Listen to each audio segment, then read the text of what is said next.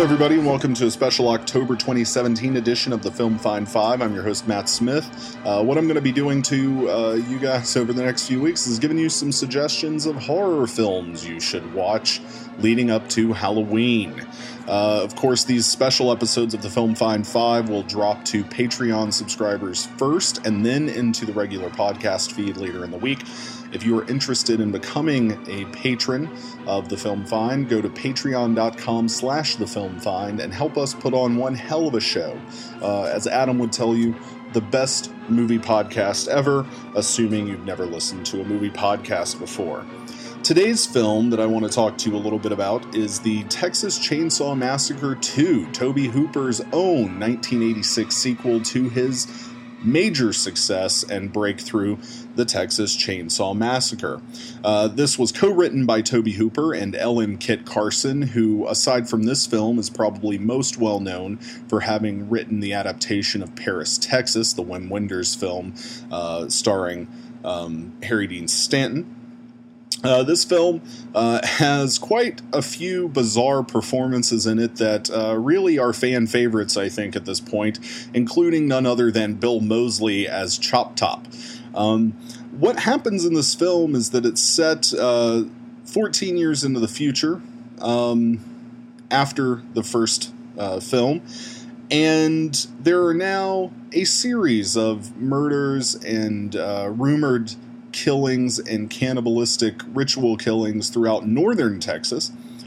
Dennis Hopper plays a lieutenant in the state police down there in Texas, and he's trying to track down the Sawyer clan. Yes, they have a name this time. Pop is back. Pop Sawyer, Jim Sedow. He plays the cook. He, of course, was serving up some good barbecue the first time around. This time around, Bill Johnson taking over as Leatherface, or as he's once or twice called by Bill Moseley, Bubba. Now, the main difference here is that Tobe Hooper felt that his original film did not quite get the reception he wanted. See, the Texas Chainsaw Massacre, in spite of its documentary feel and its kind of gritty, very fraught nature, was apparently a black comedy. So this time out, Tobe Hooper decides he's going to make just that. And what we get is an over-the-top, in-your-face splatter and gore fest that fluctuates wildly between tones of just pure abject horror and disgusting stuff going on screen, and just wildly crazy antics. Several of them, the key moments from Bill Moseley himself, but also kind of manifesting in really a bizarre and kind of wonderful performance from the lead actress, Caroline Williams, who plays Stretch, a radio DJ who comes up on the Sawyer's radar after she has recorded them murdering someone via their car phone. That's right, 1986 car phone. Notable about that scene is not so much the carnage, although there is a really great partial head slicing moment in there where just really great blood spurts. What's great about that scene is that there's an Oingo Boingo song in the background that is top notch.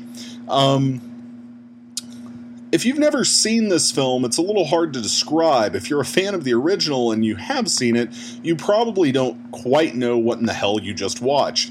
That is exactly how the film was received when it was released, and in spite of its growing cult status, it's still seen as something of an odd film.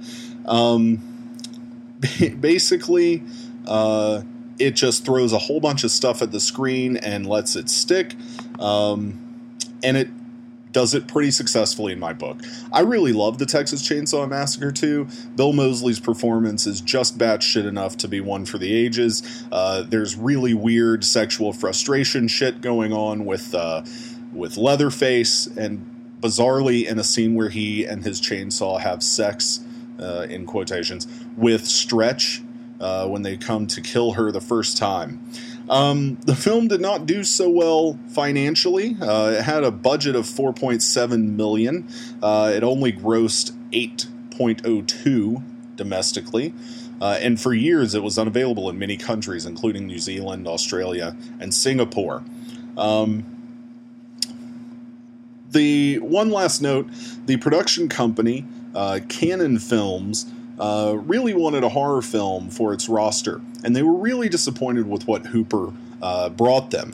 But I think time has been pretty cool to this film. It's done really well, and it's out in a very special edition Blu-ray from Shout Factory that you should maybe spend some time perusing through. There's really great special features on that disc. All right, everybody, that's it for this Film Find 5. Again, I'm Matt Smith. You can follow me on Twitter at MattBoydSmith, and I'll see you all on the next episode.